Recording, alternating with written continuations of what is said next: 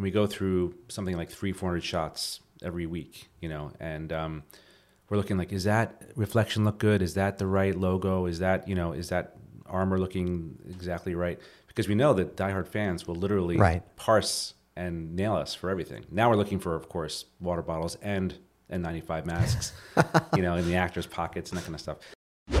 Hi, I'm Jeffrey Allen Schechter, and welcome to Writers' Room Pros, a podcast of conversations with TV and film professionals where we talk about not just their work, but their approach to finding, developing, and ultimately telling stories for a living. This episode, we are excited to have Steven Kane, showrunner of The Last Ship and now the new Halo TV series. We discuss the challenges of taking on the Halo project and its enthusiastic fan base, inside stories of working with the Navy, and how the pandemic has changed our viewing habits. And now, Steven Kane. I'm having this weird kind of feeling because I did my research, like with some of your past interviews that you've done and podcasts, audio podcasts that you were guests on. And I'm like listening to you talk about stuff, and I'm having I'm having a Notting Hill moment where I think it's Hugh Grant's sister who's meeting Julia Roberts, who's like, Anna Scott or whatever, the big star. Right. And when she realizes, she goes, I just always felt that we could really be good friends. So, but listening to like a lot of the stuff you're saying, I'm going, oh my God, it's like, he thinks the way I think about stuff. And I just know we're going to be really good friends. I'm looking forward to this friendship. I'm going to come play with all your toys. That's where the friendship, I have boundaries. What's mine is mine. As you will learn this about me, I have boundaries. Yeah. A lot of it is like your attitude about opportunities, your attitude about positivity. Though I guess there are people out there who will say, "But Schechter thinks he's a positive person." But yes, I am actually a positive person. Don't listen to them because we're now friends. And I was just wondering, like, was this always like your attitude, just like growing up, like like not looking at like for example, there is a mindset that you had that where you said that you don't want people coming up to you on set and saying no. Right? What they should say is instead of saying no, they say yes, but it will require ... I go, that's such a great life lesson. Yeah. So, were you always like that, or was that something that you picked up along the way? It's hard to know. I mean, I think look, I spend as much time as any writer in the depths of both self-hatred and hatred of the world. So don't be fooled by my positivity. But I think But now you are Steven Kane, right? Yes, I am. Okay, yeah. Okay, just I think for me, and I don't know if it's compartmentalizing or it's just a weird kind of singular focus. When I'm working on something that I'm passionate about, it just becomes about that. Mm-hmm. And so the hardest thing is to convince 300 or 500 people to see your vision and run with it, and at the same time empower them to bring their vision to it and make sure we're all making the same movie. So I just want to win for the show, and so if there's a problem, let's solve it. And I also like to solve problems like quickly and move on and not get sort of bogged down. Sometimes it gets me frustrated because I'll try to fix things that I can't fix, or in my personal life especially. I think it's just once I sort of focus on what I want to do. First of all, I think it's so much fun. So I'm positive for that reason. And I want to have people around me who are having fun. And then when they come up to me with, here's the problem, I always say, please come to me with the problem and your pitch for the solution. Mm-hmm. And if you don't have a pitch for the solution, at least tell me what the problem is that I can sort of start pitching on. And let's just be collaborative about it. And I think if you don't have that attitude, it just becomes much more difficult. And I think, there are people out there who just are yellers and, make people unhappy. And I just feel like every time I show up on a set, I'm having a great time. Right. My first time I was on a set of a show that I wrote was on The Closer, or maybe it was Without a Trace, but I think The Closer was like the first really good full-time staff. And I saw my name in the back of the chair. And I thought, oh, this is cool, Or when I first came to LA in the early 90s, and I walked around studio lots, Warner Brothers and Paramount, and I thought, I can't believe I'm walking on these sound stages that growing up in New Jersey, I can only imagine. So I think it's a privilege and a gift to be able to do this job. And so, there's a lot of time where you're frustrated and people get in your way. But in fact, the actual making of the show is the easiest part for me.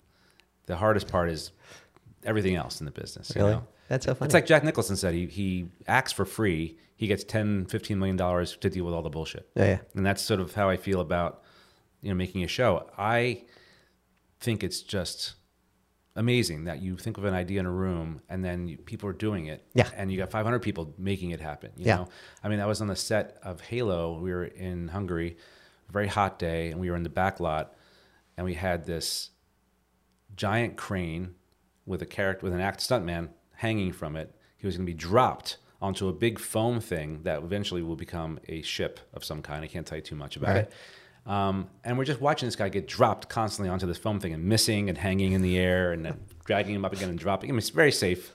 But and I'm thinking, like, we wrote in the script, he jumps off this and lands on that. And now these guys are doing this. And to me, it's fun, you know? It is kind of magical.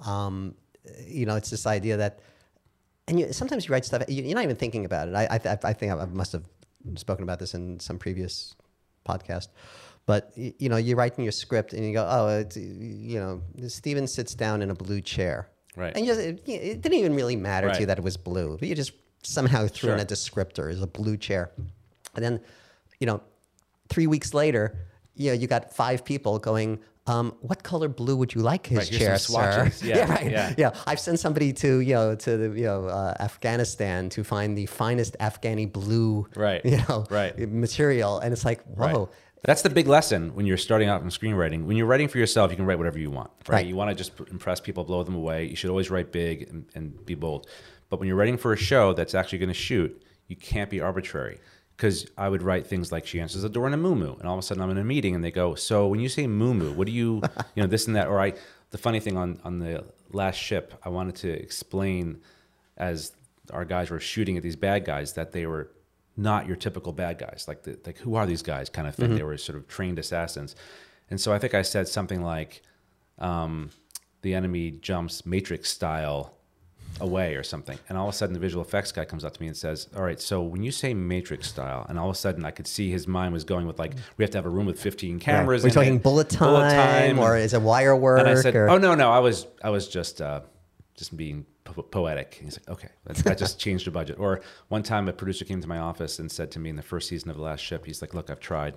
I've tried. I said, what do you mean? He goes, look, we needed a naval ship. We got a naval ship. We needed helicopters. But I just can't get the sharks. I said, the sharks? He goes, yeah, the sharks that are circling. We looked at guys doing mechanical ones. I said, is that still in the script? That was a joke. And do you actually put a joke in the script, like they're being circled by sharks? Not on purpose. I think I said it in the room, and the writer who wrote that episode probably put it in because I said it, right? And I didn't take it out, or I never thought it would get there, right. Or what color blue would you like your sharks, sir? I don't usually put those kind of jokes in. I oftentimes will put a word in, not like out of nowhere, but I'll be thinking of something in the description, and I'll use a $6 word or $100 word. Because I like it. And I also know that sometimes someone will be like, they didn't know what that word meant. And so I just sort of do it to sort of be annoying and fun. Because I think I was working on a project, again, a long time ago, and I used the word lugubrious, and not just in an outline. Right. And the executive said, this is before like Wikipedia or dictionary online or anything. Alexa, what does lugubrious mean? Yeah, anything that you had to look up, you had to actually go someplace and look it up. So we're sitting in this meeting, and the executive says, on page 7, this is the word lugubrious. I don't think it's a word. I think you should get rid of it. I said, well, I know it is a word. And he goes, no, I don't think it's a word, Steve-O. I think you should get rid of it. And so ever since then, I'm like, you know what? I don't see why we can't elevate our writing a little bit and just put a few words like that in just to make it colorful. Yeah. But anyway. And keep the executives guessing, which is like a blood sport in and of itself. But for me, honestly, it's really, I'm just enthusiastic about doing it because it's fun. Yeah. It's a lot of fun. And it's hard sometimes to find people. I mean, I've told my kids, because my daughter, I think, is looking into, she just finished her first professional wardrobe department PA gig and just loved it. And she's grown up on sets forever. Sure. But I've told her, look, film people and TV people are like the nicest, the hardest working, salt of the earth. Yeah, they're jerks. They're usually reserved for showrunners. But the crew people are just the best people.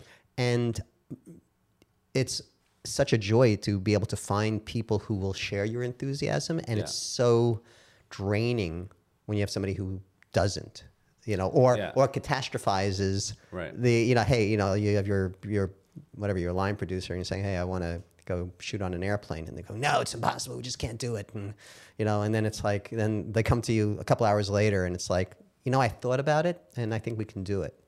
And it's like, well, so why did you torture me for, Well, people come to a project with all kinds of stuff, right? They have their own pressures, their own fears. That applies to executives, applies to line producers. Line producer has to get the show done on budget and on schedule.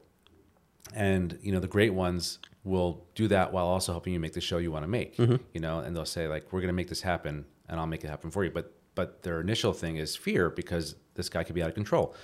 On The Last Ship, the first episode of every season, the first two would always be $1 million over budget. And I would get these calls like, I don't know, this is getting crazy. And I'd say, don't worry, I have a plan for the fourth episode. It's going to be a bottle episode, which for your fans is, episode shot only on your sets, only with your recurring cast, as little money spent outside. And you can save easily on The Last Ship $1 million just like that in one episode. Right.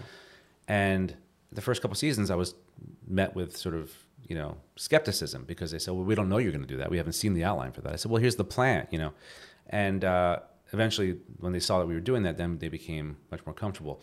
So you have to prove yourself to these people too. But they weren't put on this planet to work for you. A lot of times, if they're just pushing a dolly, sometimes they don't care what show they're pushing a dolly for. I don't want those guys on my set if I can help it. Right. But it's a job. And for me, the greatest gift is when I see the camera operator reading the script. There's a few out there that I love. Bud Kremp, for example, we had him on The Last Ship. Eventually, he directed an episode for us because he was so part of the storytelling process. So the people who greet me with joy and enthusiasm, they become my favorite people because they're doing what I want to do, And I also learned a lot from working with the Navy about what they call the art of the possible, I remember... Again, the Navy was also skeptical. They thought we were Hollywood types who were going to make them look bad. And I said, no, this is a show about heroes. We're not going to sugarcoat things. We're going to show them with flaws, but we're going to show your values being tested and then, overcoming all the obstacles. And, by the last season, I said, I want to do D-Day. I want to do Saving Private. We started this season with sort of Pearl Harbor, a big attack on a base, and then I want to end it with a D-Day thing. And... sure enough, it got the Marines on board. The Marines said, we're doing an exercise at Camp Pendleton. We went down there with like 9 cameras and filmed these vehicles, tanks coming out of the water. They're sort of amphibious tanks, and storming the beach. And of course, once they got to the beach, they got out and just sort of stood there because they were just doing an exercise. But we used that as our B-roll. And then we went back there 6 months later and shot with our actors and did this giant Saving Private Ryan type thing. We only had 3.5 days or 2.5 days. I think Spielberg had a little bit more to do his thing, but it looked amazing. And, we got the bang for the buck because everyone was just super jazzed. And I think also when you show that enthusiasm and that fearlessness, even if you have that fear and if you mask it and just show this amount of enthusiasm, people will jump on that, you know? And even with the Navy, I remember we had this meeting. One of my producers said, the Navy's here. They're not happy. They think we're screwing them over on this and that, whatever. And I walked into the meeting, and when I walked out, they were saying, what else can we give you? And it's because I enlisted them in my enthusiasm, and I was honest with them. I never, the only time I ever lie is when I was making independent films, and I'd say, we'll only be here for 2 hours. And then 12 hours later, we're like, sorry about your window. We'll fix that, I promise, This show is brought to you by Showrunner Industries, makers of Writers Room Pro. For more about the app and this show, make sure to check us out at writersroompro.com and follow us on Instagram at writersroompro. Now, back to the show. We were on a ship in San Diego filming season 3 and didn't quite have an ending for the season yet. We were still working on it. And me and my assistant and a bunch of us were standing on the quarterdeck right when you get onto the ship, and we're talking to the captain of the ship, and we're just chatting about stuff. And I'm thinking to myself, why is the captain standing here talking to me? I'm sure he's busy with other things, but he's talking to me. And usually those guys will say, hi, good luck to you, have fun, if you need anything, and then they leave. Turns out he was waiting for something else to happen. He goes, if you excuse me, I have to go do something now. So I said, oh, sure. Turns out they were doing a bonging off ceremony. One of their officers was leaving the ship. I had never witnessed one of these before. What's it called? Bonging off. Bonging? Or donging. I think it's bonging off. It's where they ring the bells and they sort of say goodbye to you. Oh. So you can't help but feel something's happening. So you see these 2 rows of officers line up, and then out of a covered breezeway comes the officer, and they're announced by a bosun's pipe, whatever. Right. And then this person comes out, and everyone's at attention. And I look up, and on every deck there are sailors standing at attention, watching this thing. And meanwhile, my crew they're carrying equipment. They stop. They're just looking, and we're all just watching this thing, thinking, what's going on? And we don't know this person. We don't know the story. So it just feels like you're watching a ritual. And the person, it's a young woman. She walks down the row of officers and then turns 90 degrees and salutes the captain and says, "Permission to go ashore for the last time." Oh. And I start to kind of well up with tears. And he says, "Permission granted." So they salute, they shake hands, and then she stands and she walks across the brow off the ship. And as she's walking, they start going, "Hip, hip." And the whole ship goes, "Hooray, hip, hip, hooray." And then right as she reaches the halfway point, the captain screams or hollers, "Don't look back." At this point, I'm literally weeping. My assistant's weeping. The grips are weeping. I'm like, that's the end of our season right there. And now it turns out she was going to Hawaii. She was fine. This was not like she was just being reassigned to like a cooler post. Right. But all that ritual and the idea of don't look back, that's biblical. It's like sort of like Sodom and Gomorrah thing. Don't look back. Yeah. Comes from that. I'm not sure why, because she turns into salt, salt in the sea. All these kinds of little symbolism. It's sort of like Halo. There's all these kinds of canonical Easter eggs in the Navy that have been built up over 240 some years. And that season we were doing the captain, leaving the ship. Well, we knew he was going to cross a line morally and he was going to have to leave. And that became the last image, was don't look back. And it just happened serendipitously because we were there. And that comes from being fully immersed in the work and loving it and wanting to do it, not looking at it like just a job. And I think that's the key is you can't write cynically. If you're going to, like when I was on The Closer, it was a cop show. I didn't create the show, James Duff did. It's a brilliant show. But I learned how to be on a show and how to run a show from being on that show. And again, I had no run-ins with law enforcement growing up. I knew what cops. Now you are from New Jersey. Well, I grew up with the mafia. I knew a lot about that, but I didn't grow up. I'm from Brooklyn. Oh, there you go. Yeah. I had a lot of mafia in my neighborhood growing up, but I didn't have a lot of, cop experience. Right. But got into it. We had a great detective on the show who eventually retired and became a full-time producer on the show. And I think if you just fully embrace it and live it, then it shows on the screen. I can segue into my new show, Halo. It's the same thing. They've built this over 20 years, this legacy and this canon that, you want to tell your own story, but you want to honor it. And so anytime you can find a way to go back to that and find the depth of meaning in it, because nothing means anything unless it's got roots, right? And so the Navy obviously provided us with that, and the LAPD provides you with that, and the United Nations Space Command also provides you with that. And so I think you go back to your first question about enthusiasm. I think if you get enthusiastic about your project, it becomes all-consuming. Right. You see everything through that lens. You see ideas come to you through that thing. And if you have that kind of enthusiasm, suddenly you've got a crew who wants to do the same thing. If the crew knows, if we do this, this, and that'll sell what he's talking about, and they're part of it, they get a little bit more meaning as opposed to like, we need an office, give me some desks. You kind of say, no, I want a blue chair. And why a blue chair? Because when he was young, he had a blue toy and he watched his father get murdered or something, and blue became the color of memory, whatever. Right. For you, if it means something, you can assign meaning to it. It's like Storaro would assign meaning to every color that he would do lighting with. Yellow is is power and red is this. If you have your own, even if it's your own meaning, if you can sell that vision to your crew and to your writing staff and to the network and get them all to buy in, then you know. And that takes time. I mean, the last ship, it took a couple seasons before we really had buy-in, where skepticism went down from the network about the budget, from the Navy about our intentions, and from our audience. Right. Yeah, but it's great though. Again, going back to that point of finding people or inspiring people who share that enthusiasm. I remember on Stitches, I had my line producer, a guy named David Russell, who, as much as I love Stitches and I loved Stitches, Russell loved the show even more. And that's what you want as your line producer. You want, literally going back to like the airplane. I walked into his office and I was like looking a little downcast, and he was like, what's wrong? I had this really great idea for an episode, but we can't do it. He goes, well, why not? He goes, because it takes place in an airplane. And he goes, well, give me a moment or two. Right. And I go back to the writer's room, and he walks in like an hour later. He goes, okay, I got you your airplane. And it's like, I was just convinced. It's like, there's no way we're shooting, an episode in an airplane, filled with passengers. And he would not, he thought he liked the idea, and it was like, he just was enthusiastic. Yeah. If you enlist people, I mean, I remember going down the hall to the visual effects team and saying, I'm tired. I can't just keep doing stuff at sea where they come across a boat. I want to do something maybe like, can we shoot at one of those oil rigs off the coast of Santa Barbara, and make it like a cool scene there, and would you be able to work with that? Mm-hmm. And he came back with a plan. We talked about doing a storm at sea. We had never done a storm. It was always sunny. And I said, it's time we did a storm at sea. And we had to prepare for that for 6 months before the director even showed up with, how do we make the set watertight, so that we could splash water around? How do we deal with the visual effects of seeing a ship in a storm? How do we pay for that?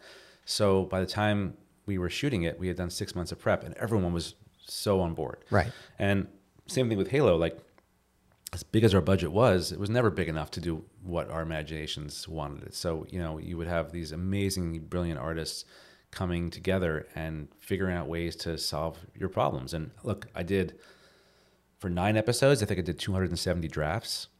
Wow. Of all of them. Of all of them. So something like 30, 40, depending on the episode. Some as few as 15, 10, some as many as probably 40. Not full rewrites, but changes. You lost this location. This has to change. This has to make more sense. How big was your writing staff for Halo? It was mostly just me. And then when I first got the job, there was a team that had been working for some time on scripts. Well, Halo apparently was in development hell for almost a decade. Yeah. In fact, when I was on the last ship, I remember hearing about friends of mine who were working on Halo, and I'm thinking, oh, that sounds cool. That might be a cool job.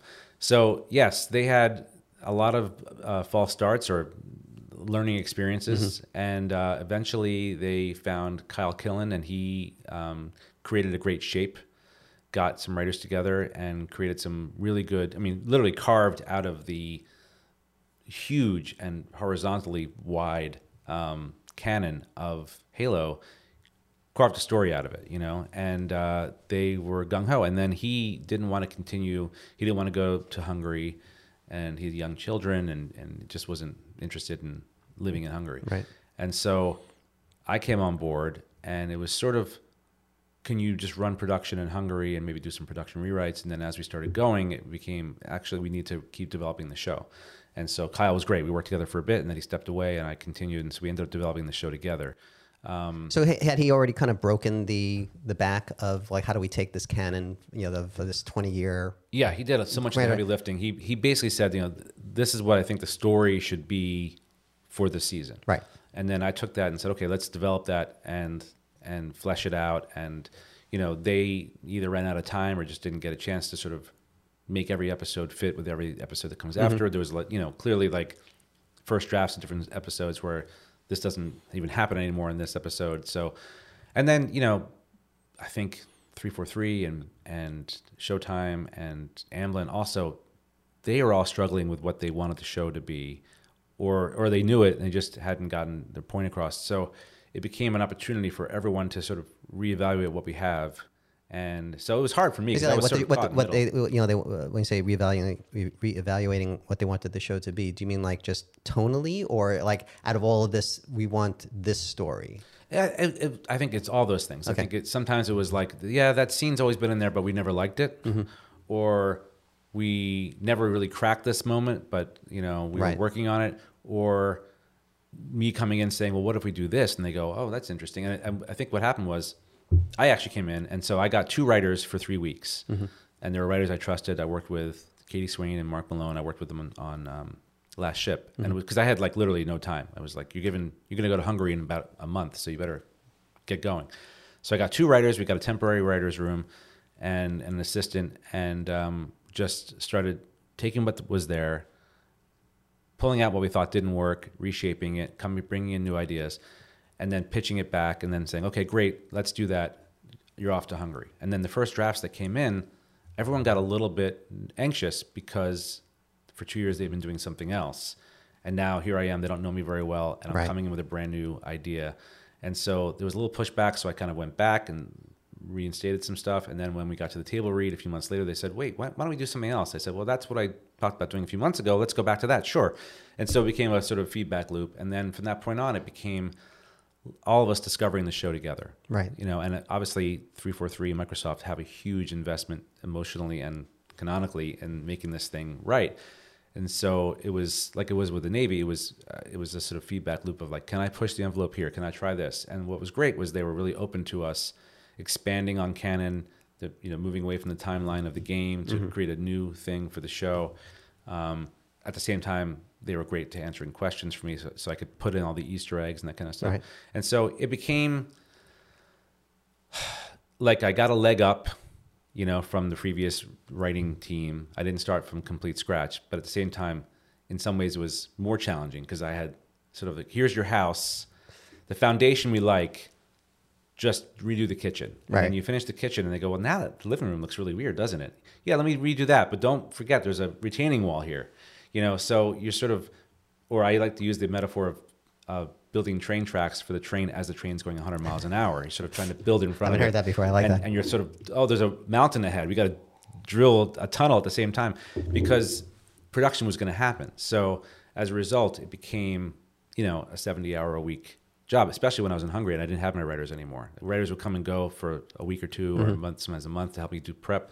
But I did every single rewrite after that. So I was literally, writing on set and then at night on calls. I was actually looking it up, on the top 200 franchises. I don't remember what number it was. It was in the 30s, I think, in franchises. You are, I think, you're either just, like Halo is either just behind or just ahead of the DC Extended Universe in terms of franchise value. Wow. Yeah. Well, I can tell you how surprising it is to find out how many people are interested in Halo or know Halo is when you mention it. Like I was on a plane back from Seattle when I first went up to Seattle to meet the people at 343 and go to they have a boot camp where you learn everything Halo. And it's amazingly very little about the actual gameplay and more about the canon and the core values, creating awe and wonder and hope and all that stuff. Anyway, so I'm flying back from Seattle, and the guy next to me, we're chatting up, and I said, oh yeah, I was just up, I'm doing this adaptation of a game called Halo. The guy in front of me takes off his headphones and says, Master Chief, Halo? And my wife went to the doctor once, and she mentioned her husband's going out of town to do this thing. Oh, what's it about, Halo?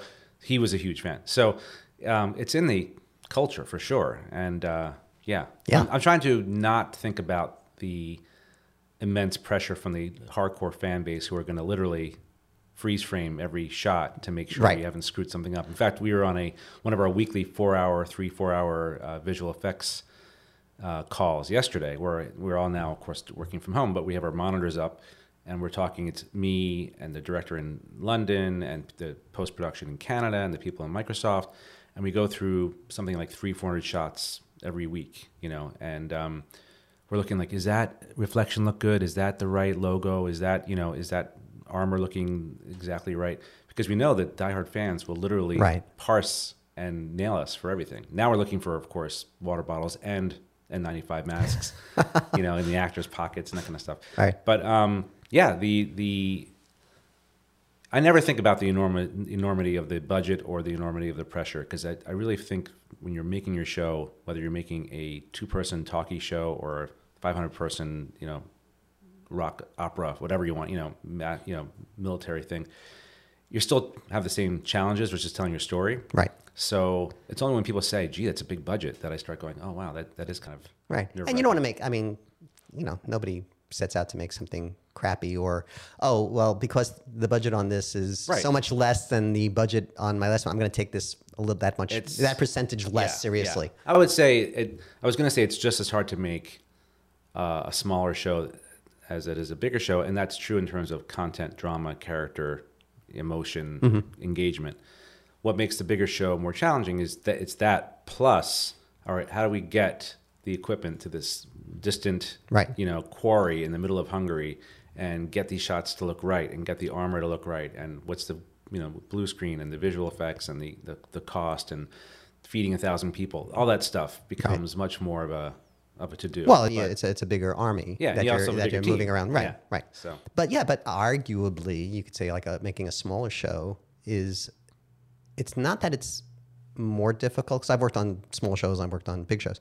So it's not that a small show is more difficult, it's more challenging because you have to be more resourceful. Right. It's not like, I had a friend who famously would say, well, any problem that goes away when you throw money at it is not really a problem.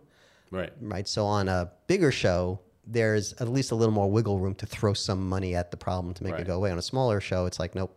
Yeah. But it's the same thing. If you're a multimillionaire, but you have 7 houses and a huge payroll, suddenly to make your monthly budget, you have all this pressure to keep up making that money. Right. And if you have the same pressure as the person who's living on a fixed income in a smaller place because you've spent, I know. So for us, even having the money we had on Halo, we still hit walls where we're like, well, we can't afford to do that, or that we don't have time to do that, or that's just impossible to do. So right. Yeah, the logistic But aspect I came out of independent film, and for a number of years I made shorts and I made a feature, and no money, no time. And so what that trains you to do is also to think on the fly, even at the biggest levels. So you're making this big show, and suddenly you realize all these things have come up, and you go back to that part of your brain and go, okay, we can do this in one shot. If we do this, this, and that, and we can fake this, we can cheat that, and you've done the same thing, but even with a bigger budget. And I think everyone does. I mean, I've heard stories about the biggest people do that. Oh yeah, I mean, I was running a show or co-running a show up in Canada, and I think our budget, for the first year was it was a half-hour live action high school comedy with no locations. It was all in some studio down by the water in Toronto, and I think the budget first year was $500,000 an episode, which is not much. And then season 2, they're like, okay, could you do it for $350 an episode? You're so successful, we're going to give you less money. I'm like, okay, so we figured it out. And then season 3, how's $250 an episode feel? Yeah. It's like, okay. It's like torture, yeah. Yeah, and it was like, but you figure out a way to do it. So I think it was the showrunner from Sons of Anarchy, and he said being a showrunner is like writing a novel while painting a portrait while doing your taxes. That makes sense. Makes sense. It made it sound a lot harder than I felt it was. But again, it's like, I've also had bad experiences, where it's like. Well, when I was still in the closer, I enlisted and got accepted into the showrunners training program, which for your viewers is it Jeff Melvoin's still doing it? Jeff Melvoin's thing. It's the Writers Guild teamed together with the studios and said, look, you got these writers who a lot of times are introverts who chose to be writers so they can be alone in a room, and they sell a show, and suddenly you're giving them 10, 15, 100, $300 million, and they're in charge of that, and they're also managing people. You might want to give them some preparation. Right. And it's in your best interest, and it's in the best interest of the writer to not lose that ability, because if they take that away from you, then you can't do what you do. So they developed this wonderful program, showrunners training program, where essentially people like us now would go in and share their experiences. So big showrunners, new showrunners, also casting would come in, and visual effects and different departments, and teach everyone sort of how a show works. And it was funny because the first showrunner came in, or maybe Jeff Melvoin himself said, it's sort of like showrunning is sort of like being a quarterback of a football team. You got to just drive the team downfield. And then halfway through the season, the metaphor became, it's sort of like you're at war and you're leading your troops and you have to take that hill. And then the last thing was, someone said, it's sort of like being on a submarine that has lost all power and is sinking and slowly approaching crush depth. And that's horrible. Yeah, so I raised my hand and I said, let me ask you a question, because there was all these showrunners up in the panel too, and they all looked bleary-eyed and just like, oh man, exhausted. And they said, I said, so why would I want to do this job? And they all go, oh no, it's great. And it's sort of like when you have a newborn. Yeah. You're like, oh my God, I haven't slept in days, but no, I love it. I wouldn't change it for the world. Yeah. And that's sort of what it's like. You are literally on fire, for the time it takes to make the show, and then it's over, or it's like if you're running down a hill and the sand is giving out underneath you and you have to just keep running, because if you stop running, you'll slip and fall. So you just keep running and hope that at the end you can make a graceful end to it. And that's why it's hard to sort of commit to doing one of those shows unless you have that passion we were talking about. So for The Last Ship, for Halo, for most everything I've done, really, I've been fortunate. It becomes sort of part of who I am. And so I don't think about it as work anymore. I think about it as part of the fun. And so that adrenaline becomes what feeds you, you know. At the same time, I'm not going to go back and do, if there's a season 2, I'm only going to consult on season 2 of Halo because I still have kids who I want to see right before they graduate high school. And I can't do it. How many months were you in Hungary for? I was in Hungary for almost 2 years. Wow. Yeah, on and off. But still. But I mean, 2 years of actual time there split up over 3 years. So how many seasons did you do already? Just one. Just that? Wow. Well, the pandemic obviously knocked us down for like 6 months. Okay. We started. It was March 19th of 2019. I flew up to Seattle for my first boot camp, and got into Hungary in late June of 19. Started filming in, I think, November maybe.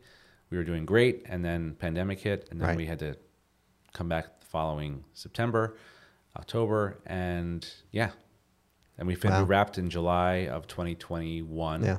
And now we're doing visual effects, and we're airing March on Paramount Plus. Hi, I'm Sally Richardson Whitfield, and I am the executive producer of The Gilded Age and one of the directors, and you are listening to the Writers Room Pros podcast.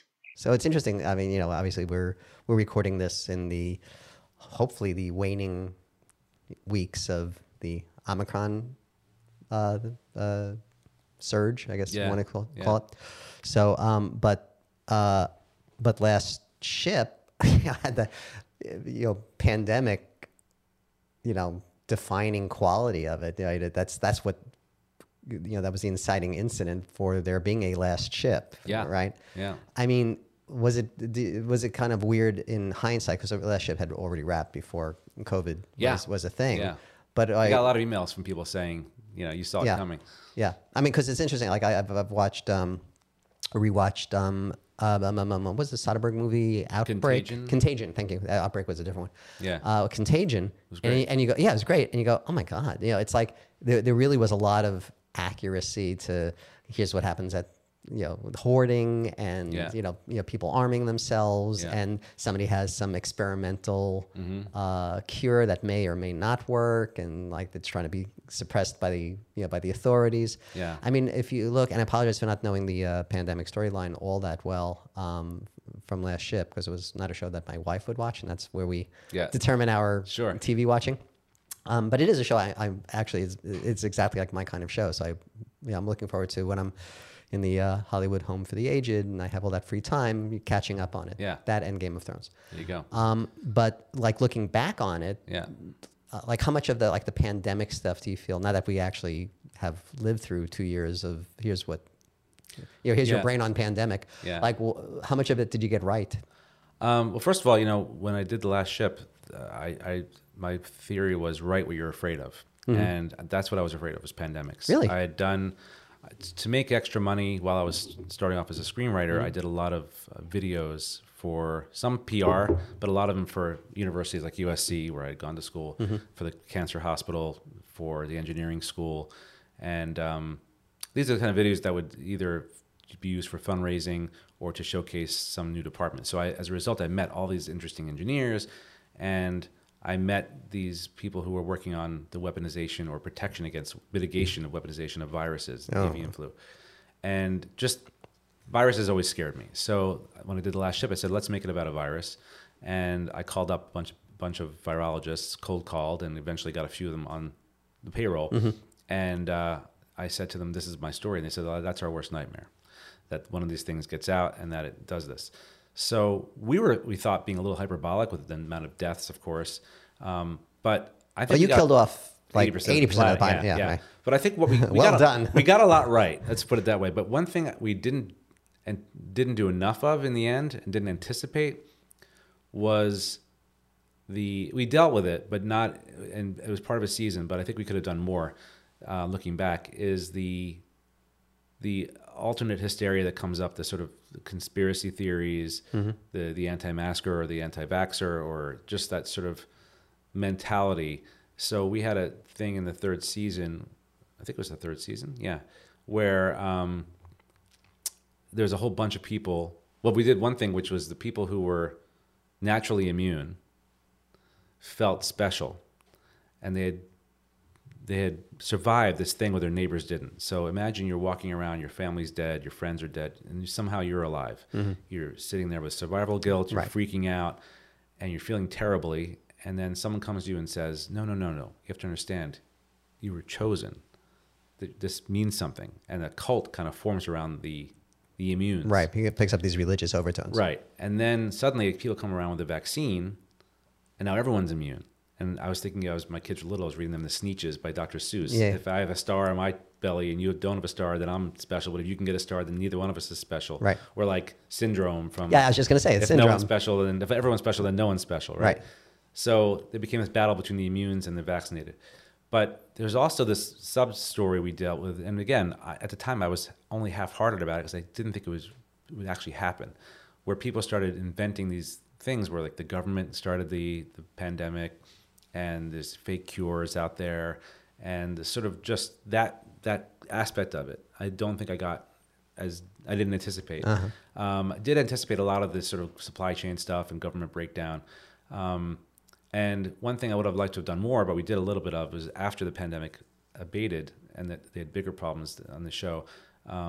There's a sequence in Vietnam where they go to deliver the cure, and they go to a nightclub for a party, and it's the first time people can get together and just be together without masks, and It was really a lovely thing, and that's what I'm looking forward to in our own pandemic, which is, people were sort of like kissing on the dance floor and just being intimate, and I think that was kind of a unique, interesting thing. And one of the things we did was I talked to the composer, Jimmy Levine and James Dooley.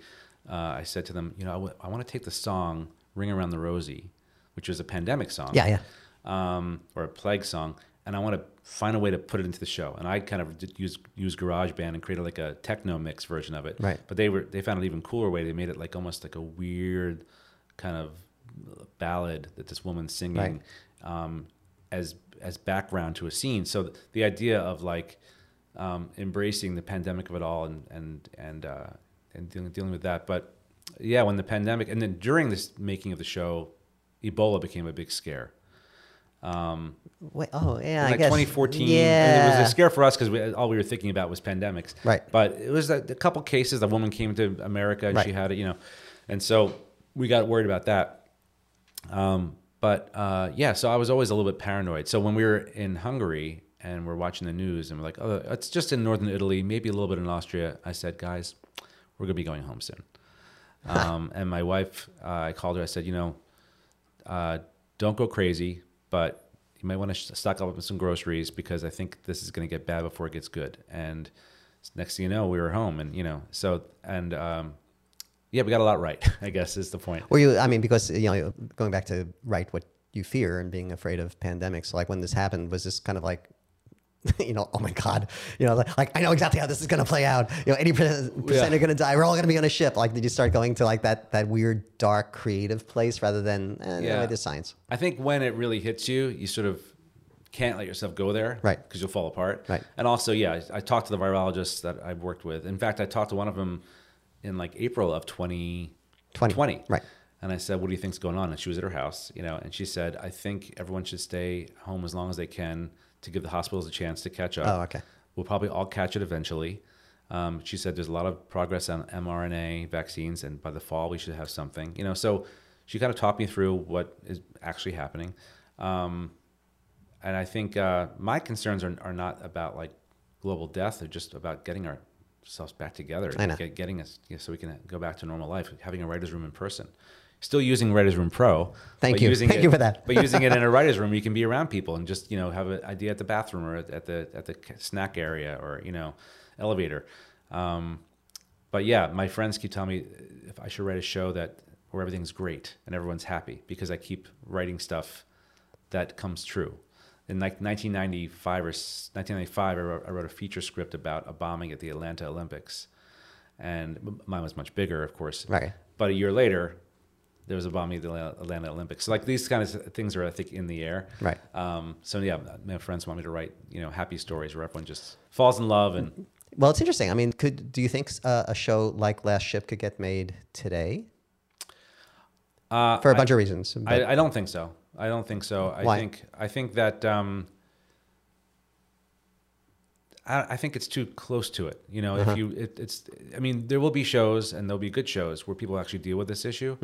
And there could be shows. I mean, I think like Don't Look Up, for example, is a way of dealing with some of this stuff we're dealing with about science denial or whatever in a different way. But I think, and it could just be people's knee jerk, but I think an executive would probably say, who wants to, we're living through a pandemic. Why would I want to watch a pandemic? Read some analysis of the show Ted Lasso saying like, why is Ted Lasso such a big hit now? Because it's kind of such an innocuous show.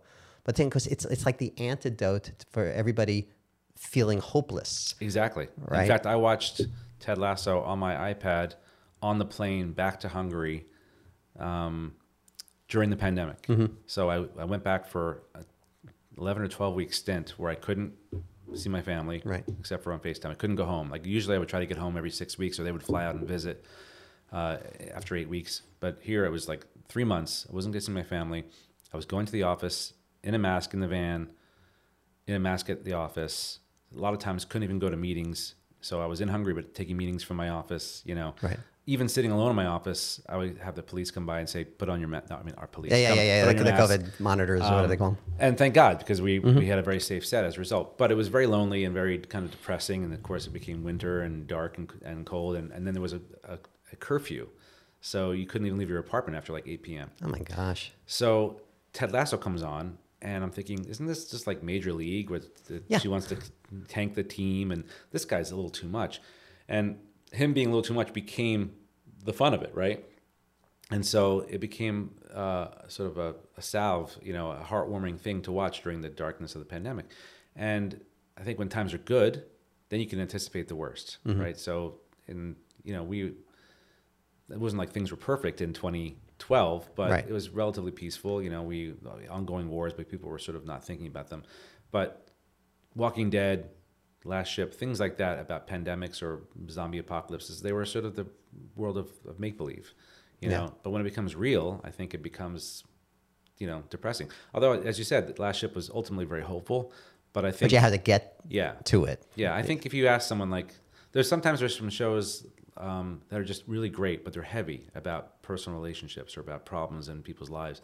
And people are like, I've had problems in my life all day. I just want to get away for it, from it. Steven, thank you so much for coming in. This was absolutely delightful. I knew we were going to be best friends. We're I was friends for right. life. Once again, I was right. Yes. Okay, and you're like, I don't think I'm going to like Jeff. And I'm like, you were wrong. No, I was warned about you. Yeah. No. You've read the articles. So Yeah. that's fine. I appreciate very much the opportunity to have a conversation in person with anybody, frankly. At this point. At this point, I literally have not left the house in months. But no, I really enjoyed talking about the craft of the business of it, because like you can talk about how to write a scene and how to get out of a scene and how to develop character, and a lot of that, it's like anything else. You play the piano, you have to first learn do re mi, and then pretty soon keep working at it, you're playing full pieces.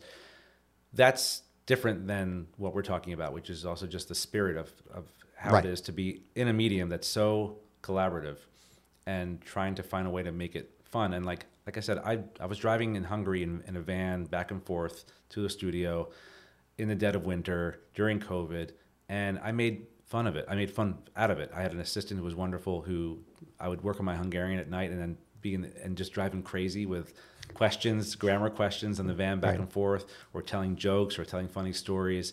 My assistant said he waited until the 5th time I told a story to tell me that I told him that story before.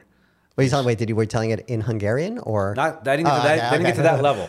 But it'd be funny. I'd be like, oh, that reminds me of a story. And he'd nod. And I'm like, I told you the story before, didn't I? He's like, 5 times. In fact, when my kids and wife did visit, he'd be like, he told me the story about this. He told me the story about that, Or one time we were filming at a Boy Scout camp in the middle of nowhere, but it was attached to a zoo. But it was the kind of zoo that just had local animals in it. It's almost like they grabbed a possum and just threw it in a cage and said, this is a Hungarian possum. So it had like, maybe some foxes, and then, but it had some birds. And I guess I was talking to the birds that don't even know I was doing it. We were filming over there. I just wandered off and so my assistant says to my script coordinator, "Have you ever been to the zoo with Steve? He talks to the animals." And I was like, "I do." He's like, "Yeah." He had video of me going like, "Caw, caw." And I think that's what keeps me sane, honestly, is just having fun, making everything fun. Don't take it too seriously. This town is full of egos and big shots and people who think they have to front. I think my hardest thing is sometimes I feel like I'm not intimidating enough when I'm the boss. I always say like, I should put my foot down this time and really and the people just laugh. Right.